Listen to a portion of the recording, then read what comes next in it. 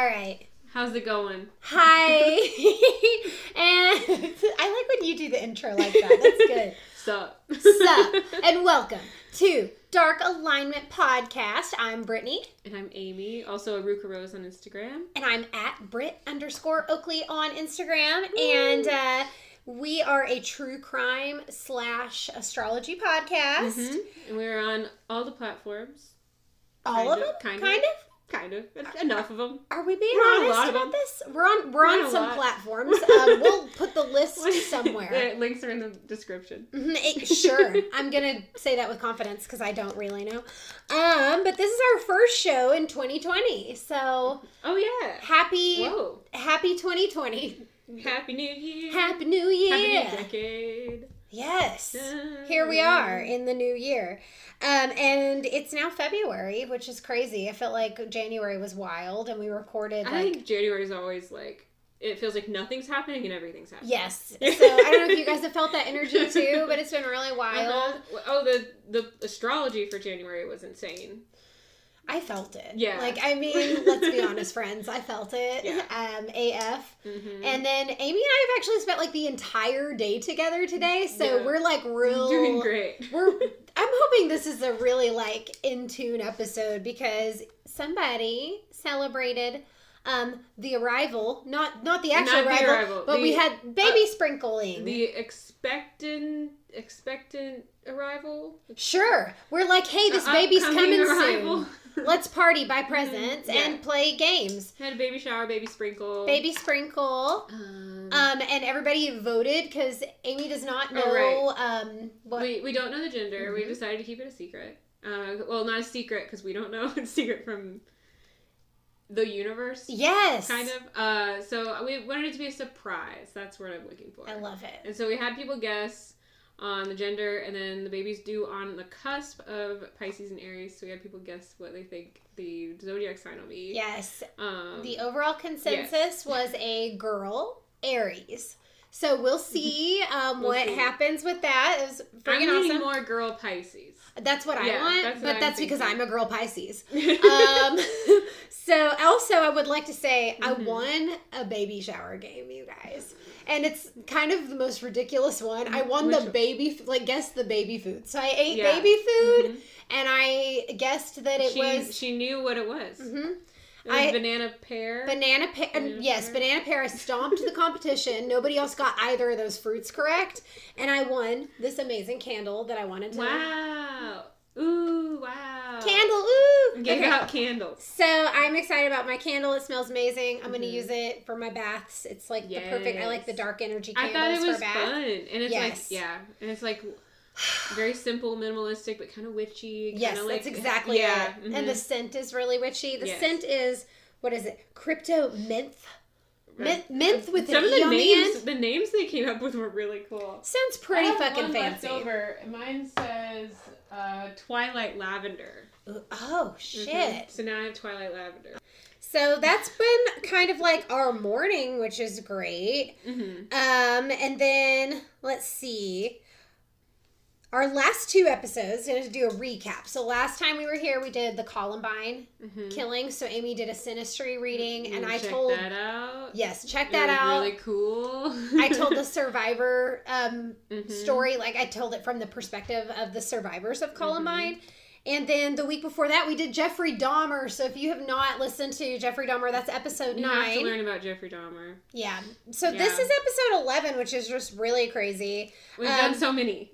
If you haven't already liked and subscribed and followed us, please do that now. Mm-hmm. We would love to have your support. Hit the bell, too, and get a notification. That way you don't miss this shit. Mm-hmm. Also, bonus content for Patreon is going to be live. We have already recorded it, so we started a new thing that we just kind of came up with where it's like Amy's prediction. So it's a couple minutes of me glancing at the chart before I hear the story because I don't really remember a lot of the stories. Like I'm always interested in true crime, obviously, but I don't retain it for very long. I commit it to memory so hard that like people can ask me about specifics, or they'll say something about an episode we did 8 months ago, and you'll be. I'm like, no, let me tell you everything. Like I don't know.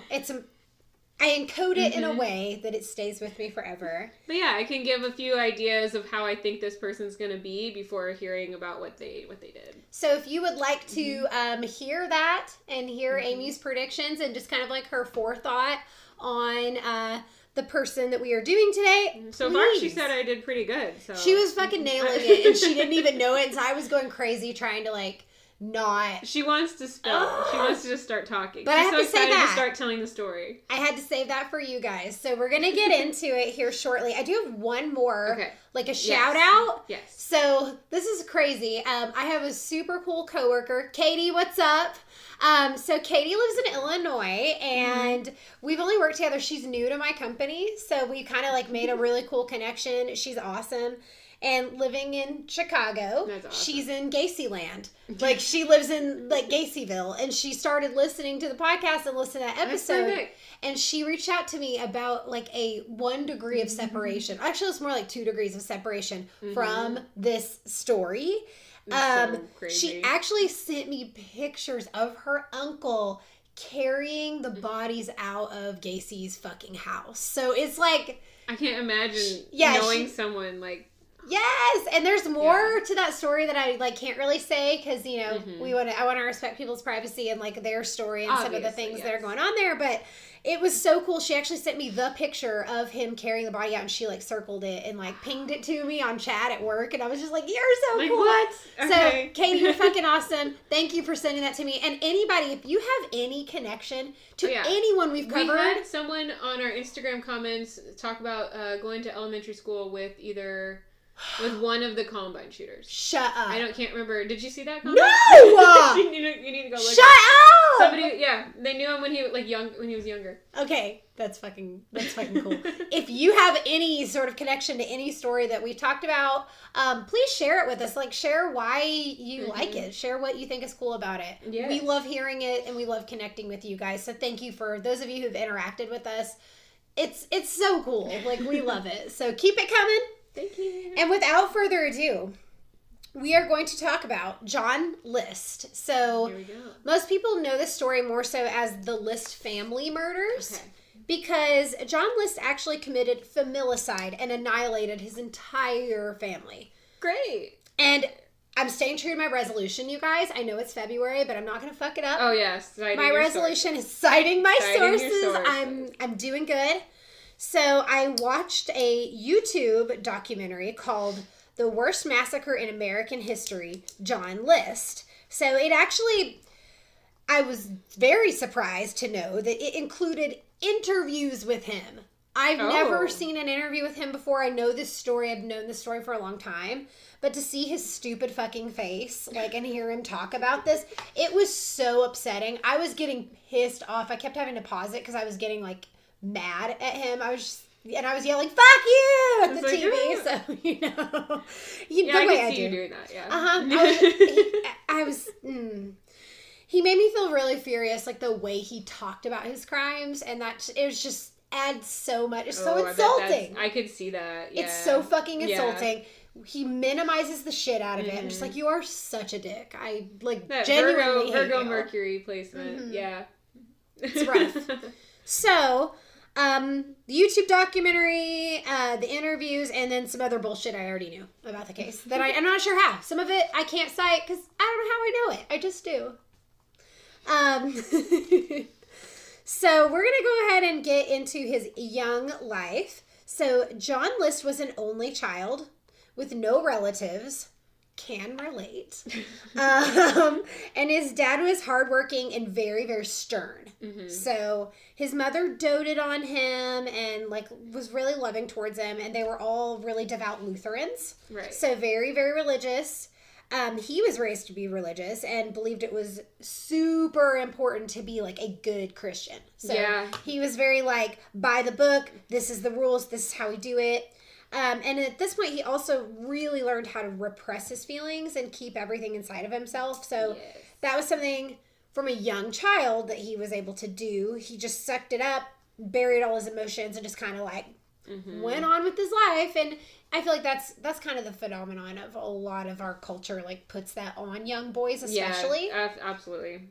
So, you know, and I also would like to add, I didn't even talk about when he was born. He was born September 17th, 1925. So you're talking like when he was a little boy, we're talking the 30s and 40s. Like shit was so when I say stern, I mean, it's like, we're going to beat you with a belt kind of stern. Like it's such a different time. So for context, that's important to include. I apologize for not mentioning that sooner.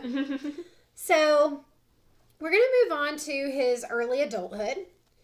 After he graduated from high school, this is where you nailed it.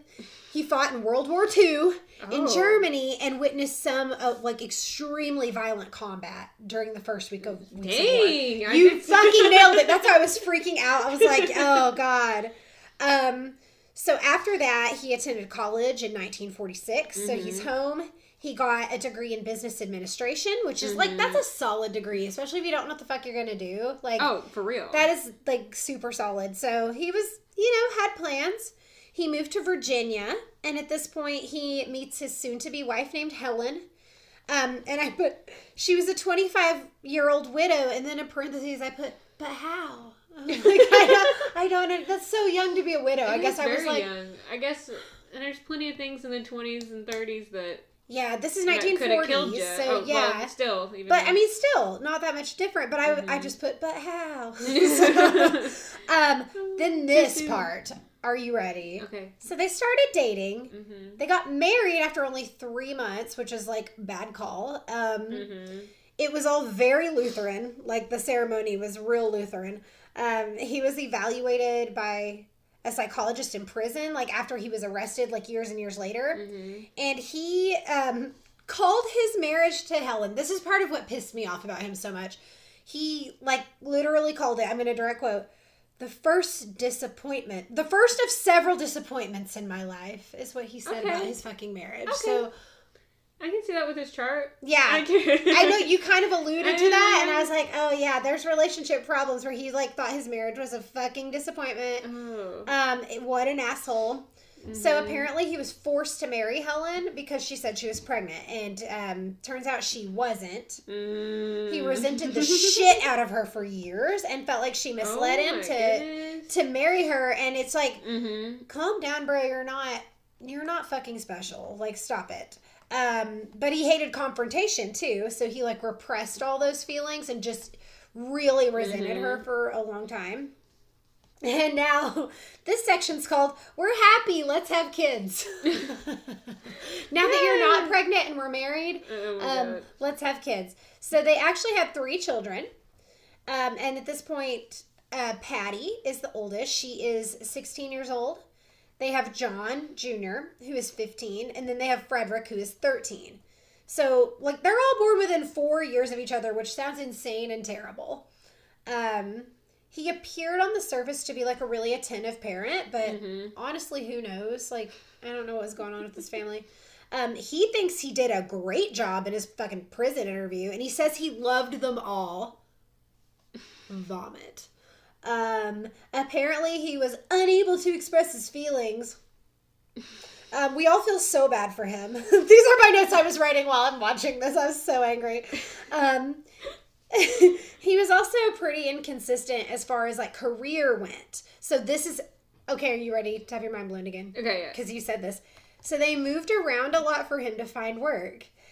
They struggled a lot, and he was an unsuccessful fuck. My notes are hilarious on this. I can feel the hatred. He was actually let go from every single job, and not because of performance, because of his garbage personality. Like, everybody fucking hated him. Okay, I can see that. Yes. Yeah. Okay. I'm trying to take more notes this time. Okay. So finally, he gets his big break, and he gets hired as the vice president of the First National Bank of New Jersey. So he's like balling hard at this point. And now let's talk about him being a dad. What kind of dad is this guy? Intense. That's actually, you called that right from the get-go. And stern. Yes. Yeah. So as soon as he had the money, because like when he got that VP position, I mean, it came with a fucking lot of money, like a really good payout for that. And then he immediately bought the family a giant mansion. Okay. But he probably really cared about how things looked. Oh, appearances were a big deal. His what he's known for really matters, yeah.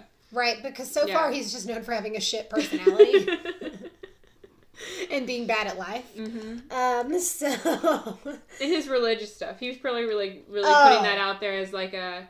Oh, but look how religious, too. He was putting that out there in a way that, like, grossed people out. Like, it was probably disgusting based on my vibes from him. Mm-hmm. But the thing is, with buying the giant house, he didn't really want to do it. He really didn't want that. But Helen did.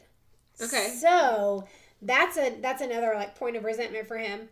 He actually borrowed money from his mother to buy the house, too. Mm-hmm. So...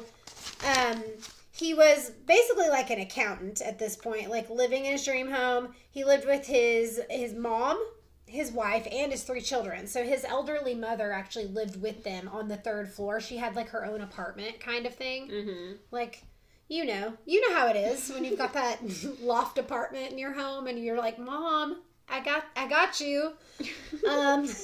We can all relate to that. And, of course, they were all very strict Lutherans, really active in the church. People described him as being, like, quiet overall. Mm-hmm. They referred to him as, like, soft-spoken. These are, again, the way that people perceived him. Probably almost schemy. People thought he was just, like, this nice, quiet guy. Like, soft-spoken, deeply religious, very introverted. So he probably had his guard up at all times. Very people probably really reserved kind of appearance. Yes. Yeah, it's Virgos can come off like that. So, like, their whole family was like this, too. Mm-hmm. So there were never really, like, any red flags for anybody because this seemed just like their personality. Like, this is just how this family is. This is it like, fit in line with the status quo. So, this is their vibe. This is what they are. This is what they do. They live in this mansion. They're all quiet and soft-spoken and introverted and religious, and they love being Lutheran. So... he was also, like, known as being a super nerd, and people referred to him as the kind of guy who mowed his lawn in a suit. Tedious. No, in a suit. Oh, and in a suit? Because he cares about his appearances. Because he's a fucking joke of a human. He takes himself so seriously. To me, that's, like, really, Jupiter and Capricorn. Like, this is all, like, a lot of... Okay, you're getting it. Yes, go ahead. This is fun. I'm interrupting you, but... No, I love that you did the predictions, and it's just like... I feel like I got a jump start on it a little bit. This is really fun for us. I like it. I can't wait to see what the full reading turns out. With this, like, this is a different energy for us, too. Yeah, this is great. Okay. So we're experimenting with knowing a little bit before. So from the outside looking in, everything looked great, but those marital problems were, like, boiling up under the surface. Mm-hmm. So... yeah, he's not going to be able to let that go. That intensified his, like, overbearing, and not my words. And overbearing was what was used in the documentary. Mm-hmm. And I put, not my words, we don't victim blame here at Dark Alignment. we do not. We would never. So he was, like, overbearing to the people who lived with him. And then after a year at the bank, this fuckhead was fired again. He didn't fit in and nobody liked him, so that was, like, the major downfall. Mm-hmm. He was such a failure and he, like, couldn't provide for his family, and then he decided to hide that. He pretended he didn't get fired, actually. He faked having a job because he was super ashamed, which is just, like, pretty wild. Like, you're the provider for your household and you're just going to pretend you have a job. So he would put a suit on every day, leave the house... drive to the train station, get on a train, ride that bitch around town, and then fucking try to make everyone else think that he was, like, hot shit, like, doing stuff. And then... oh, that's really... yeah. So he can, like, at this point, he starts to see his family as, like, this huge burden, you know? That's his escape, is, like, this like mode of like travel and delusionment and feeling like he can express himself. I'm still pretty special. I got on the train today, bitch. Like, that's kind of his vibe, and it's really weird to me. So he was really resentful of his family, and he continued this shit for 5 years. And secretly worked like a bunch of random like bullshit jobs. So this guy is a like to do that for 5 years, like, what kind of, like, master manipulator do you have to be to, like, keep that up? And also, that sounds exhausting. Mm-hmm. That sounds so stressful, like, feeling like you have to do that every day and live this, like, other life for so long. Like, that's crazy. So now, let's jump to the next section. It's called Murdering Times. And it's not great, so buckle up. This is the trigger warning. You're about to hear some fucked up shit. So far, we've been a pretty smooth ride. We've just been hearing about somebody who sucks at life. Now he's going to suck even harder. He was getting really desperate and didn't know what to do. He's been, like, fucking playing this game for 5 years. Mm-hmm. He contemplated suicide. But that would make him go to hell, you guys. And... Nope. Not John List. He was like, not me. Not today, Satan. Not going to hell. So, you know, he's got to come up with another solution. Right. Even though he should have done everyone a favor and gone with plan A. The next best option was just, you know, murdering everyone. It's fine. Not going to go for help. No. Apparently, that puts you on the fast track to heaven. I know that's not too far, but... So here's the reasoning behind this, which is like the psychology of this is nuts to me. I mean, I hate to say that. I don't mean to say it. Oh, no, I understand. You know what I'm saying. You understand. You guys understand. Guys, it's... Right. I'm so sensitive to mental health things. Like, y'all should know that about me by now. But if you don't, I'm saying it again. So in his mind... poverty was a horrible sin that he thought was worse than murder. Yeah. So poverty was like the ultimate shame, the ultimate sin. So religion like really fucked up his view of the world here. And about a week before the murders, he started to prepare what he was going to do. So very premeditated. He wrote letters to the schools that his kids went to. They received letters informing them that each of the children would be absent for an extended period. He claimed they were making an emergency trip out of town to North Carolina to care for a sick relative. So it sounds really legit. He's writing an official letter probably before he probably knew how to do that. Yeah. Like, well. Yeah. He definitely planned like every detail of this. And then on the morning of the murder... This is so gross, you guys. Like, this is sad and really a bummer. So, bear with me. I'm going to try to just, like, push through it real quick. He had breakfast with his children that day and tried to act normal so they wouldn't be suspicious. And that is a direct quote from him. Oh, my God. I'm sure. The kids left... I heard him say it on the fucking documentary. The kids left for school, so he went out to the garage. He got his murder fork... AKA a gun, ready for business. Who called it a murder fork? A murder fork. Okay. That's just what I felt like calling it. Oh, you did. Okay, I wasn't sure if that was he called it. His murder fork. Okay. I don't know why I said that. I get it. All right. You know, he's just doing stuff. It was a 9mm that belonged to his dad, and then he got a second gun, a .22 caliber pistol from his war days. And then when his wife came down for her morning coffee, he fucking shot her dead in, like, point blank. So right in the head. Wow. Execution style. 1 down. 4 to go. Buckle up. Because next he went after his mother. Oh, wow. And she's, like, 86 years old. So, also, we're talking, like, a frail, elderly woman... Which just is so heartbreaking. So he walks upstairs to the 3rd floor where her little apartment was, her little setup. She was starting to eat breakfast and asked what the noise was because she had heard the gunshot. And he was like, oh, it's probably something out back. And he made it seem like that was his reason for being up there, was like he heard the noise. And right. Like, I heard a sound. I'm up here to check on you. And so then his mom gave him a kiss. Like, oh, you're so sweet. Thank you for checking on me. And that's like fucking heartbreaking. And then he kills her too and shoots her. Yeah. Then he goes back downstairs to clean up the scene from Helen. So he wants to get that done before the kids get home. You know, they can't see their mom there. Then they'll know what's going to happen to them. So it's horrible. In his interview, he said he was amazed by the amount of blood. And it's crazy how much is in there. this is fucked up. He added that Helen's false teeth were all over the floor and the table. Like, it's fucking everywhere. So. What a hassle. Mm-hmm. And he says this, like, so blankly, too. And then, like, so he drags her body into their ballroom. Yeah, these people have a ballroom in their house. And he, like, lays her in the floor. So. Okay. And at that point, he goes to the bank once he's got her settled and withdraws $2,000 from the account that he shared with his mom. And I looked it up, and today, $2,000 in today's money would be $12,400. So, dude, that's some fucking that's a lot. Inflated shit right there. And then he went to the post office to put a stop on their mail, so nobody's coming to deliver any mail. Then this bitch-ass loser goes home and eats a fucking sandwich and waits for his unsuspecting children to come home from school.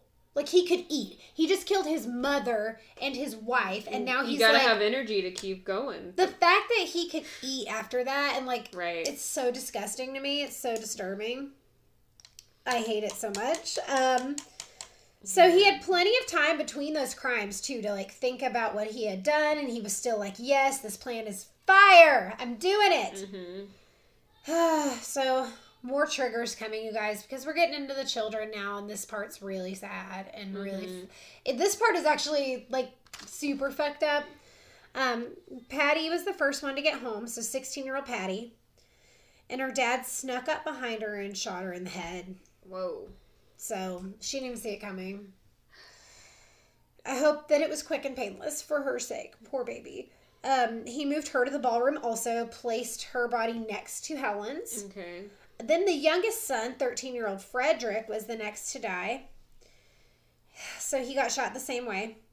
And then instead of waiting for his third child, his middle child, John Jr., to come home, this fucking dick is like, I'll pick him up from school. So that's exactly what the fuck he does, which is, woo. So he went and watched his son play his last soccer game.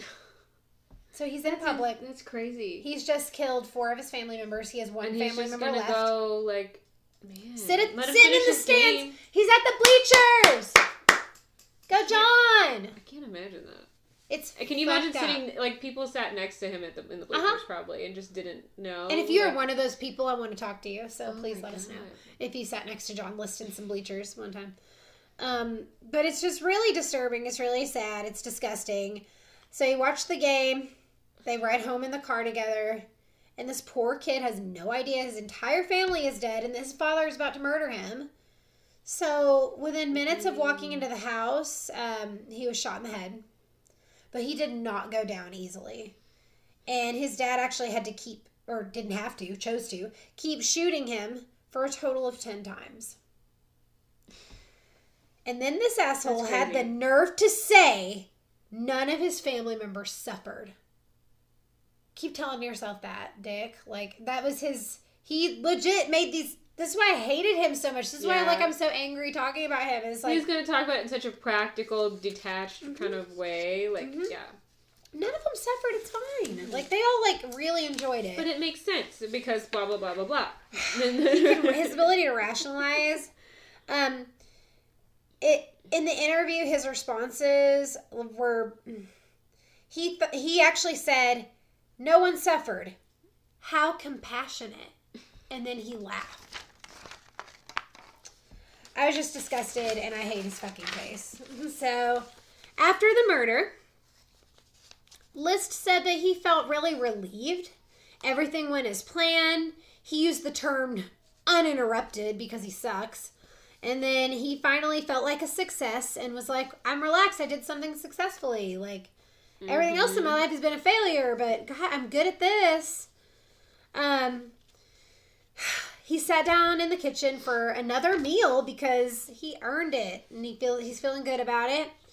And I think I hate him more than Gacy also for this. He straightened up the kitchen. He went upstairs to bed. He got a really good night's sleep. And he actually said, this is the best night of sleep he had in a long time.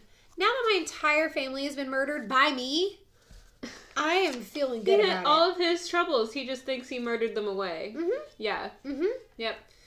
And I put, good for you, shitface. Mm. The next day, he decides to turn the thermostat down to 50 degrees, which was actually kind of intelligent. He was intelligent. I mean, he did that to slow and prevent decomposition.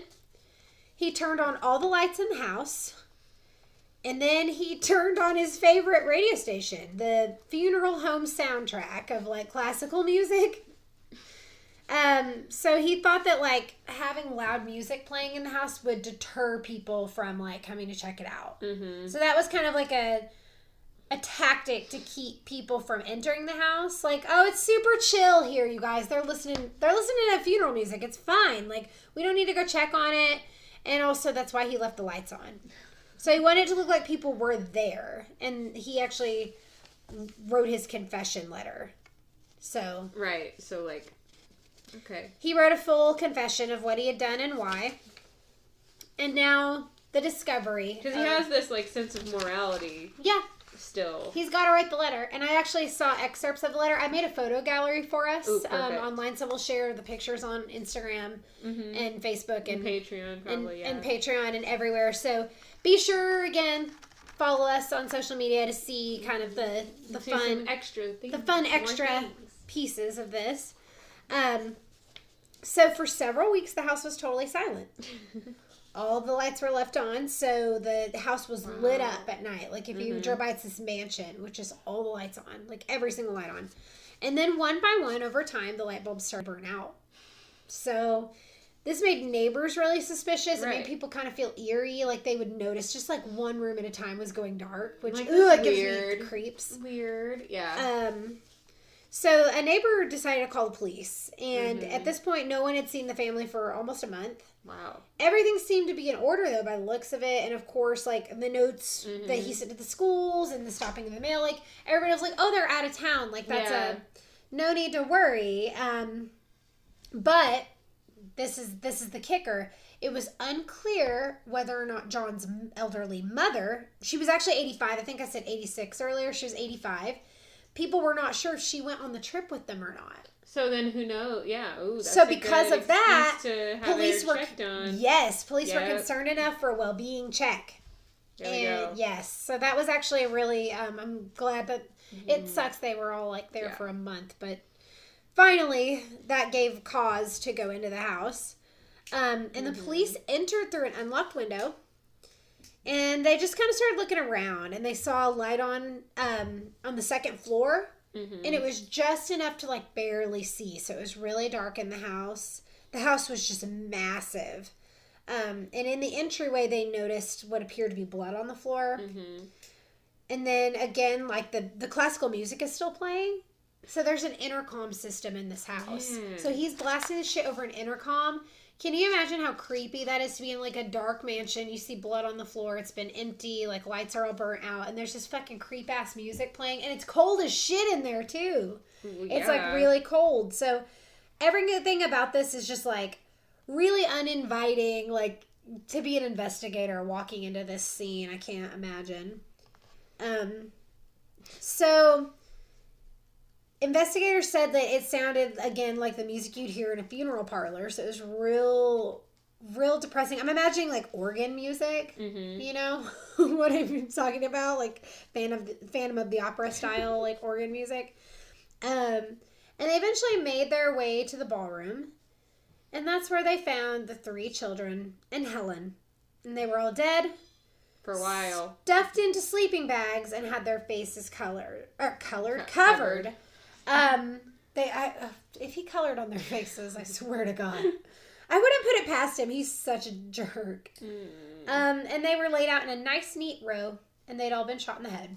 Wow. I've seen the pictures of this, and it is really fucking sad. It's really fucking sad. So, don't worry, I did not put that in the photo gallery. I wouldn't do that to you. So, they see the middle child. I'm mixing up my words now. The middle child, John, had multiple bullet wounds, and they realized that the mother was nowhere to be found, that John's mom was not there. So they're like, right. Where the fuck is she? So they start to search the rest of the house, which, again, I'm sure was terrifying. Mm-hmm. They weren't sure whether it was like a mass murder, a mass suicide. Like, police at this point did not know what was fucking going on because 2 family members are still missing. So they're like, okay. Right. The investigators on the scene recalled feeling like the perpetrator was still in the house. Like, it had bad energy enough to where they could feel his presence and felt like somebody was going to almost jump out. Yeah. Like those bad vibes. And then after about 45 minutes of searching, they found Alma, which is John's mother. Mm-hmm. And John is still missing. It's like, where can he be? Where is this one? Yeah. Where's that bastard? Well, he left a 5-fucking-page note to his pastor. Wow. Explaining everything he did, admitting But this is why. This is why. And here's some Virgo energy for you. The tone of the letter was, quote, detached and meticulous. That's exactly it. And he confessed that he was facing bankruptcy, so he killed his family to spare them from what he believed was the sinful effects of poverty. Fuck you, dude. Wow. It's horrible. What an excuse. He wrote in the letter, at least I am certain that all have gone to heaven now, and I had to do this. He ended the letter with a chilling detail, and this is where he, told them where his mom was. Even though they'd already found her, he said, P.S., Mother is in the hallway in the attic on the 3rd floor. Just so, that's talking about his own fucking mom that he killed, and he just can say it like that. It just speaks to his character. Mm-hmm. And he's not an emotional type of, no. His emotions are so buried and cold. It's like... Yeah, this is very, very cold-blooded. Also in the letter, he voiced his concern about his daughter Patty's desire to become an actress, which he thought was going to interfere with her being a Christian. So... Better just... So now they are going to find him. Find that fuckhead. Police launched an international manhunt to try to find him, and they put out an APB for his Chevy Impala. They had an entire month head start, he had an entire month head start, so it was really hard to catch up with him. And at this point, he was 2,000 miles away, had boarded a train heading west, started living in a hotel in Denver, changed his name to Robert P. Clark, which is super lame. He worked as a cook at a hotel restaurant in the outskirts of town, and he was living it up. He established a whole new identity. And he loved his new life. He was really happy. Because this is his dream escape. He's done it. Yeah. He's done it! So he claims to have felt remorseful, but all of that faded over time, and then he says that it didn't really cross his mind anymore. He's a winner. He said he was just thankful that he was living a stress-free life. That must be nice. He starts working again as an accountant and meets a new lady through church, of course, at the age of 61. Mm-hmm. And no one knew he was a monster that murdered his whole family. And he ends up living this life and being on the run for 18 years before he's caught. It's insane. Yeah. That's longer than any of his children lived, also. Oh, that's a good point. This is more there. Of his life than... Mm-hmm. Yeah, because Patty was only 16. So he had freedom. And they had kids right after getting married too. Yeah. So it's he really did have a second life. Yep, exactly. Yeah. So that's upsetting. And he was one of the most wanted fugitives on the FBI's list. Wow. And all the tips they got, ended up kind of leading nowhere, and the case was cold, but people still remembered it. And then the show America's Most Wanted is what finally brought him down, which is awesome. Thank you, Citizen Detectives, for, tuning in, watching that. It's so cool, people calling in tips. That's a good point. Yeah. Think about that as, a ramification of the show being on. Yeah. That's really great. Yeah, it promotes, people getting to be involved in, when there's somebody that's just absolutely missing and police have exhausted their efforts and they only have so much of a budget to work on these cold cases, and sometimes like they do need the help. You don't get like marketing for cases normally, but for a show, like, yeah. Right. And that's the mission of America's Most Wanted, of course. You know, John Walsh is amazing, and his horrible, tragic story about the loss of his son, Adam. And that story is a fucking nightmare. So if you've never looked at that story, it's so sad. But John Walsh has really been a big part of making sure crimes have been solved and like being an advocate, which is just amazing after all that family's been through. So this is a really weird thing about John List. The show America's Most Wanted was actually his favorite show to watch. I'm sure. Isn't that like... and actually, America's Most Wanted He was probably really interested in this kind of thing. Yeah, he really was. And like they were reluctant to even air anything about him because they just thought he was so impossible to find. They almost like didn't even want to talk about it. But thankfully they did. And then like John List, I mean... Robert Clark, excuse me.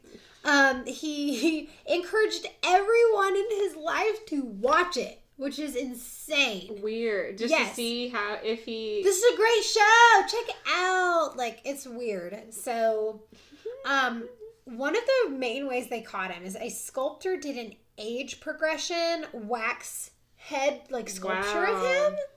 And it was amazing, like, how dead on it was. It was, like... so accurate that his next door neighbor ended up calling him in.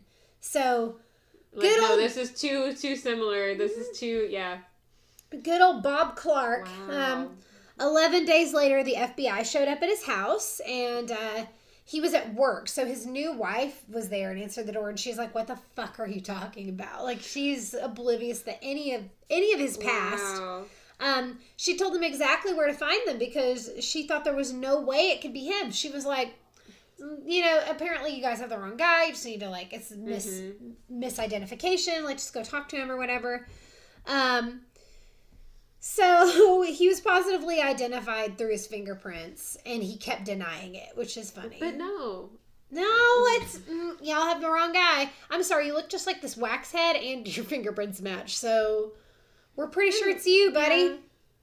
So now, kind of some final things about the interview with him.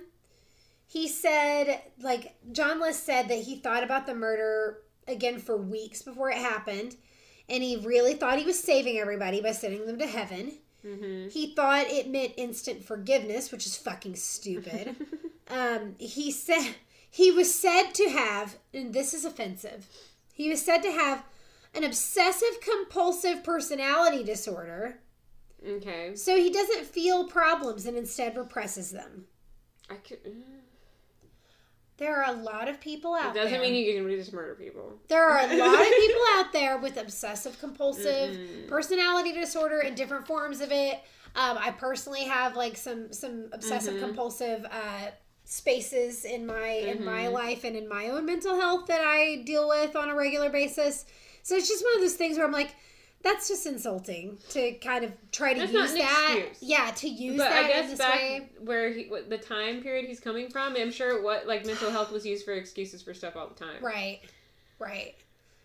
I just, I just don't feel like this is related at all. It'd be different if it was a mental health disorder that included delusions of some sort and hallucinations and like audio hallucinations and like when you're hearing voices and you genuinely believe that it's like a higher power telling you to do something, and we've seen a lot of those cases. I mean, I think like he would have grown up when people are still being like committed into insane asylums, right? Yes. So like it was probably like somewhat like the basis of that argument probably seemed reasonable to him. The asylums didn't start to like become abandoned and like that whole thing was kind of getting shut down until the Reagan administration, which I believe is in the 70s. I was gonna say I think it was later than because then they just dumped all the people in those asylums onto the streets, and that was a big part of like the homeless epidemic, where you have people with mental illness who now have what's a whole other story. I could rant about that one. Tortured probably in these asylums, right? Yeah, so it's just which if you've never seen the documentary Cropsy, holy fucking shit! Ooh, I got chills saying it. Okay, that's some fucked up shit if you want to talk about asylum abuse and that sort of a thing. It's hardcore though, so like if you're if you're on the fence about that sounds a little intense for me, don't do it. But like it's really eye-opening and really interesting. So anyway, let's see. He deals with his shit in like a really cold clinical way. Like that's just kind of his manner. He's really calculated. And the more he analyzes a situation, the more he comes to the same conclusion. It's just like more affirmation that like this is exactly the solution that I'm supposed to follow through with. And he, again, extremely detached. So wrapping up here, we're going to talk about the trial and conviction. Okay. So he was extradited from New Jersey for the hearing, or to New Jersey, excuse me, because he was in Colorado. He was extradited to New Jersey, and it was extremely high profile, of course, because he'd been on the run, America's Most Wanted, like this was a big deal. He never expressed any remorse and just referred to the murders as unfortunate. Yeah, I can see that. And then, of course, aside from OCD, he had no mental health issues and nothing that could explain his actions, but his defense, of course, tried to play it off like that, which is like, sorry, no. The psychiatrist that evaluated him testified and shot that shit down, like, really hard, which is great for that he, that was kind of struck down. This was so premeditated and so calculated. There was just, like, there was not much that his defense could do at this point. And then he had a confession letter that he wrote to a pastor. So, like, what are you going to do? What is the defense? Like, what is there to defend here? Like, his best chance is going to be trying to, like, get a good, like, make a deal and, get a plea bargain if he can. But he was convicted of first-degree murder in 1990. Okay. He got 5 consecutive life terms, and he died in prison on March 21st, 2008. He lived to be 83. And this was actually the most severe sentence available in New Jersey at the time. So I feel like if they could have, given more than right, it would have been more. Then they would have given him death. If they, this is definitely like death penalty worthy type case, in my opinion. I'm not like huge proponent of the death penalty. I'm definitely not against it. I just want it to be like concrete evidence, like you 100% did it. I need DNA. I need a confession letter like this where it's literally like, who else would have benefited from killing his entire family? No one. Like, these are the type of cases that I think should be reserved for the death penalty, but that's just my opinion. So, final thoughts. John List had the nerve to say that he felt safer in prison than out in the world with all the unsafe drivers who had road rage. Oh my God. If that tells you, that's just kind of like his personality in a nutshell. But prison's just way safer. Have you been on the interstate lately? They have road rage like crazy. I just can't even do it. I can't even make my daily commute. It's reasonable. To my fake ass job. It's more reasonable to be in prison, really. So... He's so annoying. Like, I just this is really the right thing for me. This is really how things should go, how things should be, very practical. And I'm hoping that he's, burning in hell, and he probably is. So, there's a twist also. This is a really fun ending. So, we're ending on a light note, kind of, this will be 2 weeks in a row. We've kind of ended on a lighter note, which is good. So, his fancy-ass house, he actually had a stained glass ceiling in the ballroom. And apparently it was worth over $100,000, which would be more than $620,000 today, because it was done by this famous artist named Louis Comfort Tiffany. That would have solved his entire financial situation. That he killed his whole family instead because he's stupid. Thank you. That's John List. What a piece of shit, you guys. I can't imagine.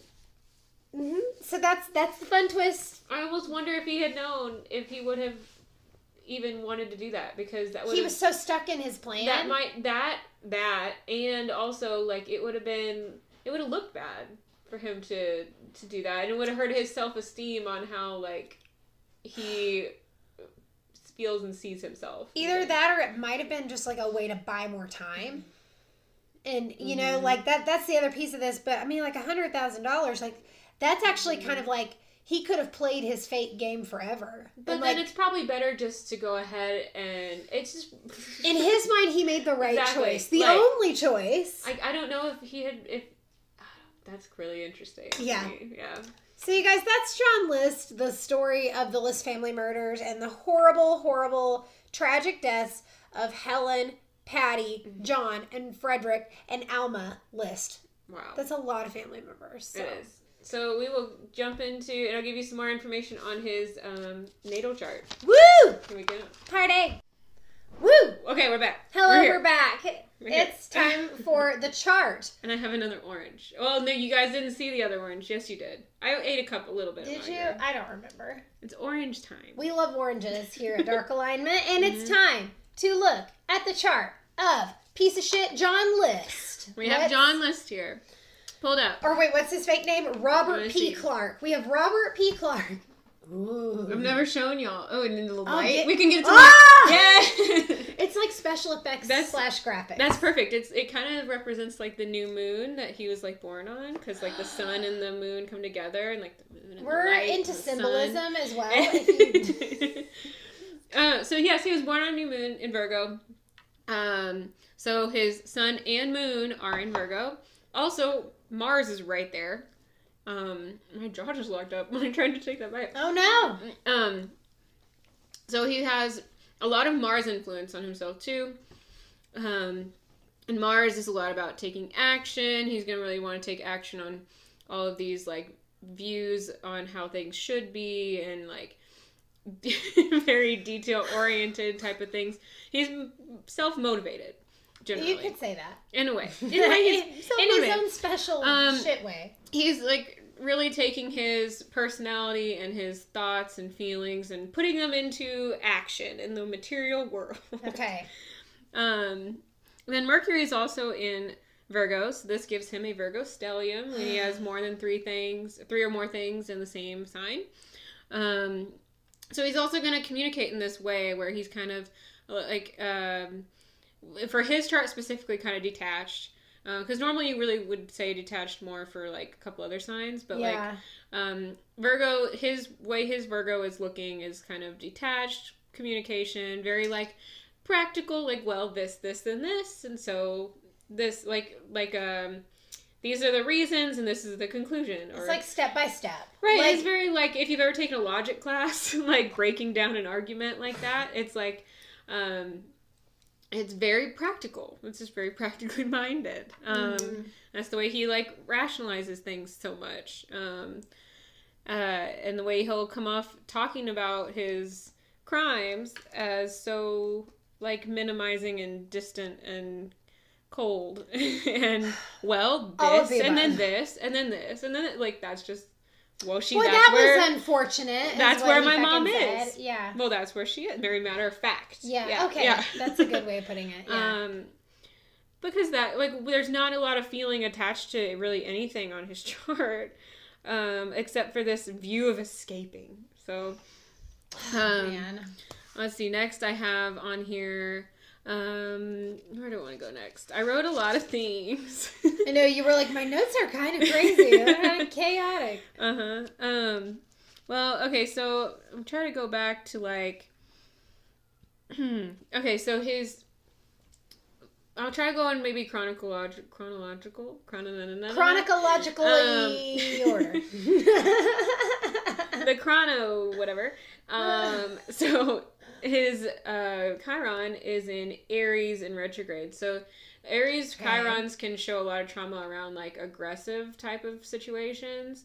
And maybe like in retrograde, it's kind of more reflective. Like it makes a lot of sense for him to have been like, maybe not directly injured in battle, but like witnessing all of it and being in that experience and having that memory always there. And like, and this could have reflected in other areas of his life as well as going into combat. This could have been like maybe there was somebody younger in his life that was like mean to somebody close to him a lot or something. Like I'm not really sure what his like childhood situation was, but like he's an only child, so Chiron it tends been like to a sibling, but it could have been a friend. I don't know. It doesn't never seem know. like he had a lot of friends, but I don't know. Maybe he did when he was a kid.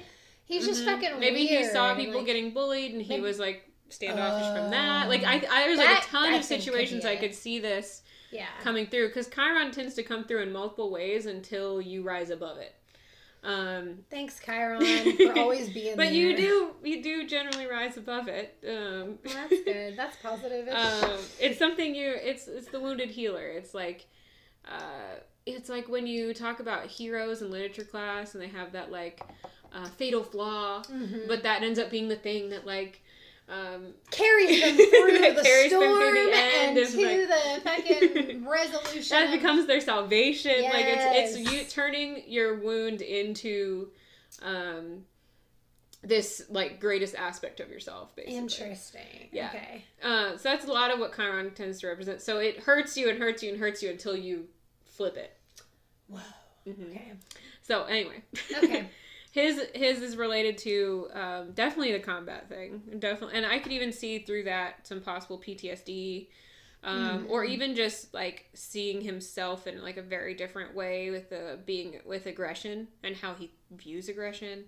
But he's also so influenced by Mars being on his sun and moon. Like I think that would be really stressful. He seems stressed. Like he wants to be active, but he's very focused on doing everything how it should be, like the right way. Like he's very vocal about like I said, he's very vocal about his like views on how things should be, not his emotions. His emotions are more repressed with this Venus and Saturn and Scorpio. They are like very close to each other, just barely conjuncting, and this can bring like that stern kind of OCD repression thing he was talking about. And this is like in combination with all of his Virgo placements. This really fits. A lot of repressing feelings, being unhappy and dissatisfied with the world. He definitely was, and he voiced it after the fact, and then of course it came out in other ways, but like... Yeah, like he's secretive. It's almost like his inner world is just it just is so private, maybe he doesn't even see it all the time. Like, wow. Like it's not really necessarily his shadow side where you need to see it come out through other people, but I mean, like, it could be, but it seems more like it's just so ingrained and like dark in him. Like he's like he ruminates there and then he decides what he's doing with his life, but he's not like seeing it for what very it is. Disconnected, like from the self is what it sounds like to me. Like that's yeah, there's disconnection's a good word for that. Yeah. And I think that's a good word for a lot of his life, actually. Yeah. Disappointed, disconnected, John List. Oh my god. But Saturn in Scorpio also makes you very like unyielding and tenacious and like seeking kind of like a discipline, power and discipline, hardworking, but almost mysterious, you know? Like how are they able to do all of these things? Yeah. You know? Like wow, they get so much done. Because there's like a passion behind this discipline when it's working well for him. Okay, I can see that. And I mean, when I say working well, I don't mean that he's doing good things rather than bad things. I just mean with whatever he wants to be doing, it's going in he's going to have some discipline with it, because there's so much like just like kind of like a carnal drive with this kind of placement and with his Mars on his sun and moon. But with Venus there, it does make it especially challenging for relationships. There's like a restriction there. But also this feeling like he needs to like make it work. That's definitely what he was trying to do. You know, I got to get on that bus today. I know I'm not going anywhere essentially, but I need to get on that fucking bus. Yeah. And pretend that I am. Like that was his and then it's in Scorpio, so this is like also telling of secrets. There's kind of like a secretive like underlying energy. Like Scorpio's always looking for what people's intentions are and like what needs to be not fixed, but like kind of transformed. Like I think his marriage, which I'll go there next, is really telling on the chart, because he has he was misled into it. So it's almost like it's also opposite his Chiron. So it's like there's this trauma associated with it, and then he has this secretive scorpionic intense kind of like lead in being just deceived into a marriage. Juno is about marriage and commitment. Okay, there's something I need to address at this point that I don't know why I didn't talk about it sooner, but it just jogged my memory. So this piece of shit believes that murder is like fine, being poor is terrible, but apparently like this super Christian guy, he thought he got her pregnant before they were married. He's cool with premarital sex. It sounds like he just picks and chooses. Oh yeah, what he wants to fucking freak out about. And sorry, I keep hitting your computer, but like he justifies everything he does, and he has to because it's that Virgo energy of like you have to like have a reason behind it. You should be right. You should know better. You should blah, blah, blah. Like a lot of the air signs have issues with that, with their moon placements especially. Yeah. It's like, well, I should have known better than to feel this way. Or I should have known. I mean, I can relate to that. Yeah. I have a lot of air. I've got we've got air moons. But that's just like one of the things that really frustrates me even more about him is like, you know, you want to go buy the book, but your book was written by a fucking squirrel. So, right. Like he can't acknowledge that I'm sorry. He's taking a different approach either because he wants to. I'll get into his thing about reputation. Please continue. I just needed to, as we got on that subject, I was like, let's talk about this thing that I like didn't go into that I should have because that's interesting. Yeah, it's annoying. Okay, King of the Lutherans, like all of a sudden he's so high and mighty. Yeah.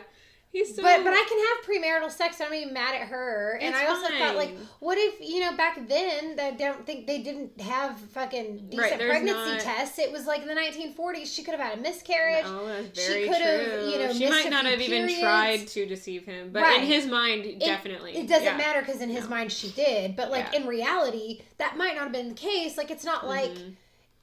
maybe she didn't blatantly lie about pregnancy. She may have actually thought she was pregnant because she skipped a period or something. Like, I don't know. Who knows? It could have been, anyway, sorry. I didn't mean to rant. I think that's a really good point, though. It frustrates me. Everything about this story frustrates me, but that's just like, it's like a sticking point.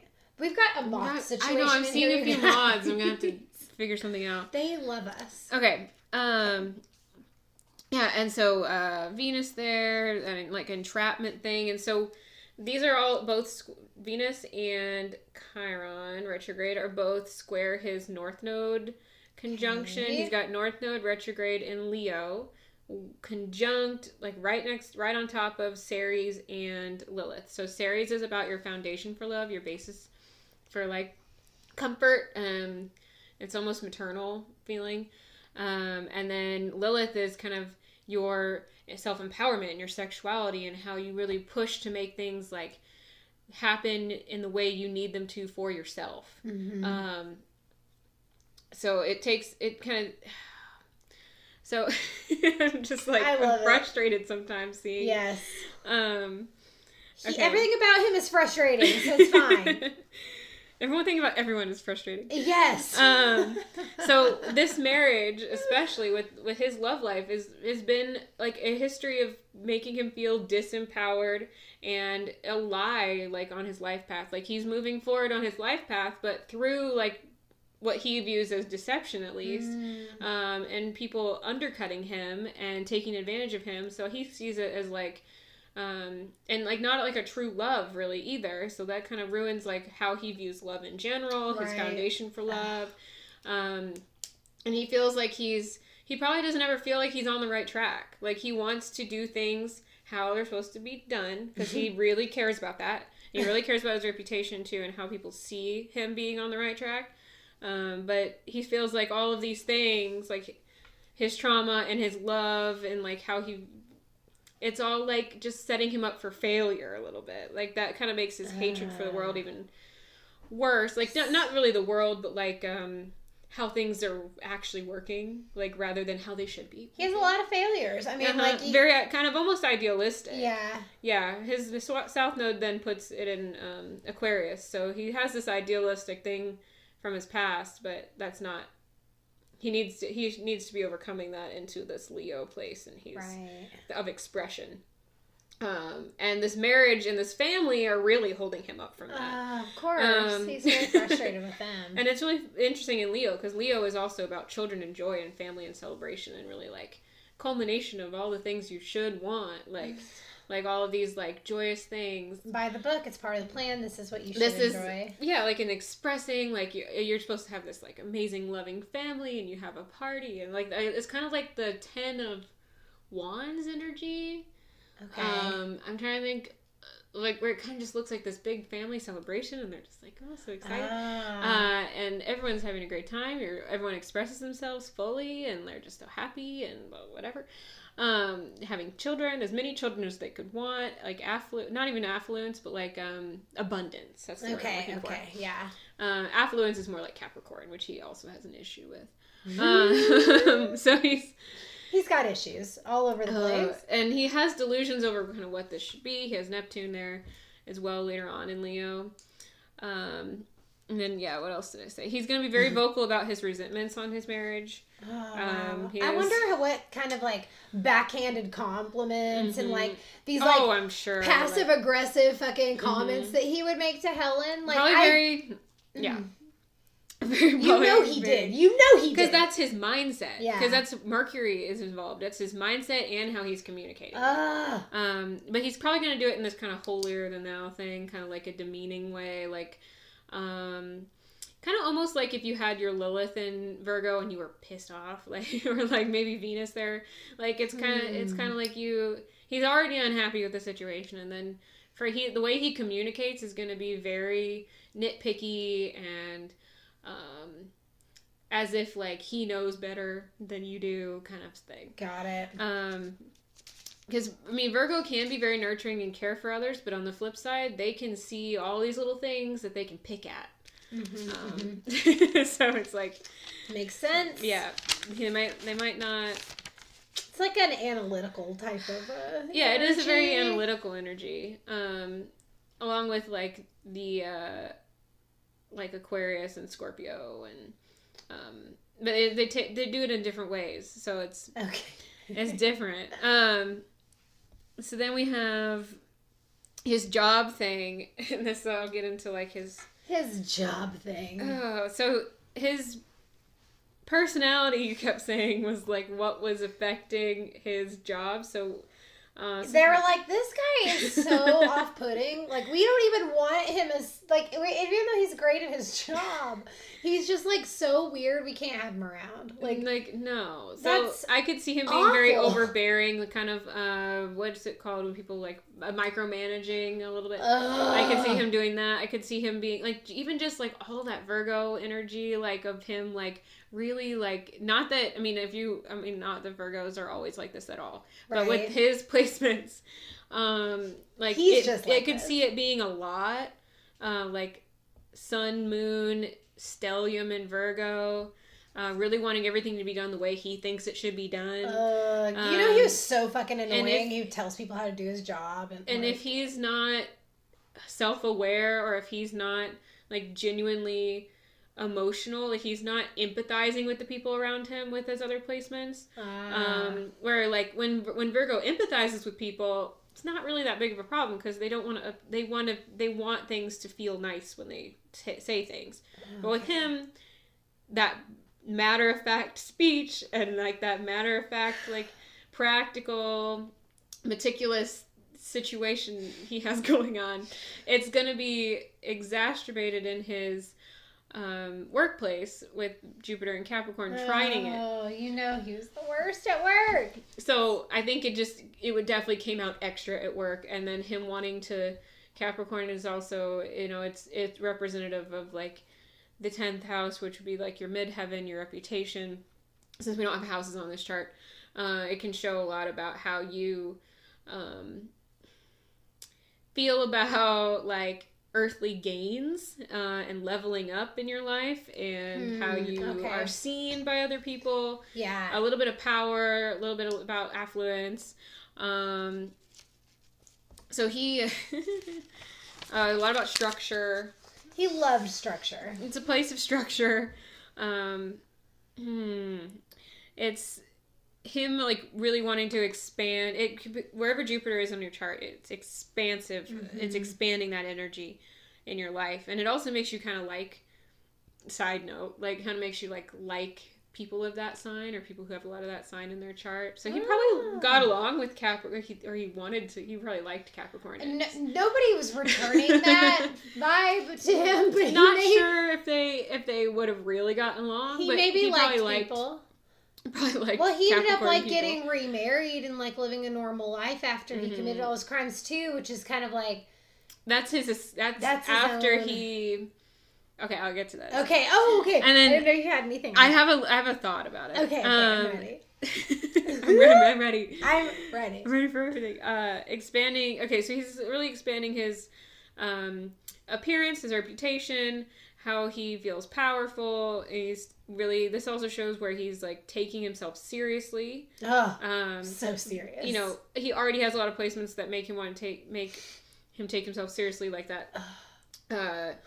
That Saturn Scorpio thing, and I mean a lot of his emotive placements are all very challenged and conflicting, so he's really repressive of a lot of emotions.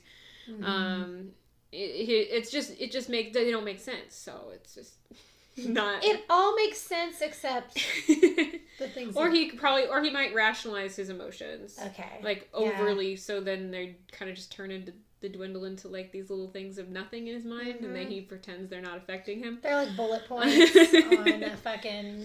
I felt sad, and then I felt blah. And then I felt nothing. Blah blah blah, and that's why it makes sense. And putting it away now. Yeah, like filing it away in a filing cabinet. But that's not how it works. Yeah, that's not how your emotions work. And yeah, feeling also very restricted in life because his planet of expansion is in the sign ruled by Saturn, which is about restriction and structure. So it's kind of like not the best place for Jupiter to be. So he kind of it's more of that feeling of feeling trapped and wishing for this idealistic world that doesn't exist. Right. And then let's see. I think I said that already. So with his. Yeah, so he definitely wants to come off very, like, very practical and very well put together. Yes. But it's also tying into this view of him being very religious. So he has the asteroid Juno of commitment in Sagittarius, which is travel and commitment and religion. I haven't talked about it the whole episode, so I had to. I almost did earlier when I said chaotic, and I almost started talking about her. But I waited until you said Sagittarius. So perfect. Okay. There, you guys. It's the Brittany moment. There we go. There it is. Every episode. I'm sorry. If you could just leave a comment below, like scale of 1 to 10, when the timestamp is of when Britney Spears was mentioned. Oh my god, we should start tracking that. Yes, we're gonna timestamp. How long until we mention Britney Spears? How long can I? Can you bet which part of the episode? Yes! we mentioned Britney Spears. We're gonna take a poll. People would probably be shocked that I waited this long. This is pretty long. I held back earlier. I really did. So, okay. Anyway, continue. Sorry. He also has Pholus there. So Pholus is extra. You're being like extra of something, almost taking it too far, whether it's for like for better or good, or better or worse. He definitely took it too far. So he's really going to be committed and really take it really far. If it's about travel, if it's about feeling free, if it's about feeling connected to spirituality, or sometimes it's like mental adventures, or like it could be literal adventures like travel, or it could be like mental adventures, or like a nice escape. Well, for him, escape, yes, but not necessarily for Sagittarius in general. Okay. Because escapism is more Pisces. And then yes, this like sense of wanting to be able to feel free enough to go on an adventure is kind of like, it's like that liberating kind of like, it's the dream thing. That's the Sagittarius side of it. If I like it. Sense. Where Pisces, you just want to like feel it. You want to escape and feel everything. And so it's really a little different. Where Sagittarius doesn't. It's like similar but different. People are scared of that feelings part. Not a Pisces. We want to go in hard. Where a lot of Sagittariuses can really like escape, like not escape. They can really kind of distract themselves with all this adventure from their feelings sometimes. Where, like, Pisces is almost, like, really... No, like... Pisces is not doing that. Diving into the feelings is the escape. Like, that's diving like part into, of the escape. Yeah, it's like a piece of it. Like, okay, I have to go on an emotional journey to, like, escape in that way. Right. It's interesting. We're, like... think of it too, like Pisces is a water sign and then Sagittarius is a fire sign. So water sign, you're really more in the emotional space. Fire sign, you're making things, you're doing things. Yeah, you're, that's like a doing. Whether it's mental or whether it's actually in front of you, like you just want this like liberation, freedom thing. I love it. Yeah. So that's kind of where he's heading. It can also show like higher education because you're really like adventuring through these like textbooks. I don't know, you know, like you're learning. Like learning is an adventure in itself in this placement. It sure is. Stay in school. You can also look at like if you were going to have like a new teacher or guru come into your life. Like you look into like Sagittarius in the 9th house kind of thing, just for people who are interested. Okay. So anyway, I was saying. As I was saying. I just got so caught up. Yeah, he's really going to be committed to, like, traveling. And, like, you can see every time he starts an escapist kind of... For him, this isn't part of his escape system because it's trying to Neptune. And it's also square to Uranus, which is in Pisces in retrograde. Okay. There's also... That trine to Neptune is forming a grand trine with his Chiron in retrograde. So from this, we're seeing his trauma tied in, his delusions and illusions on life tied in, the sense of wanting to escape, with this really like extra element of the Sagittarius energy of wanting to like be free and travel and go on these adventures, you know? So like every time like he had to get away from this family life that he felt like he was pushed into, like this unfeeling weird family life, he would just go, his alternate to that would be to go into this journey adventure thing, like escape thing, like when he lost his job and he was just like riding the train, like he could have been doing anything, but he decided to do something where he feels like he's like on an adventure a little bit. Like he is like escaping so into an adventure. I love it. That's kind of so like it, that helps his trauma in some way. Like it feels. No, I'm not unsuccessful. I'm getting my suit on. I'm going to work. I'm going through the motions of my day as if nothing has changed. He's doing what he should be doing, but then also getting this escape throughout the day, which I thought was really interesting. And he feels that it's healing to him, but then it obviously wasn't fully healing.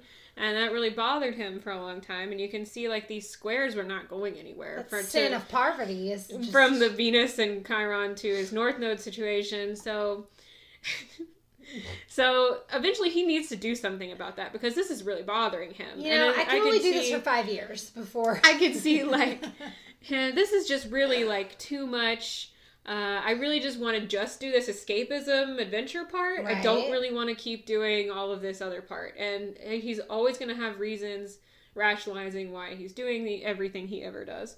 So I think, and then being able to tie this into spirituality too, like, I don't know if I'm making sense or if I'm just going on, but I think like he decided that it would make more sense to have his family just go ahead and go to heaven.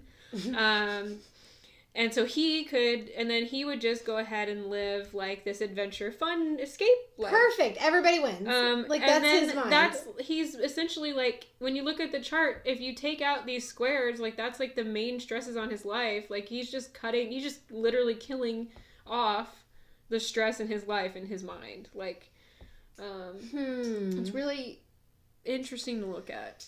He's an interesting guy.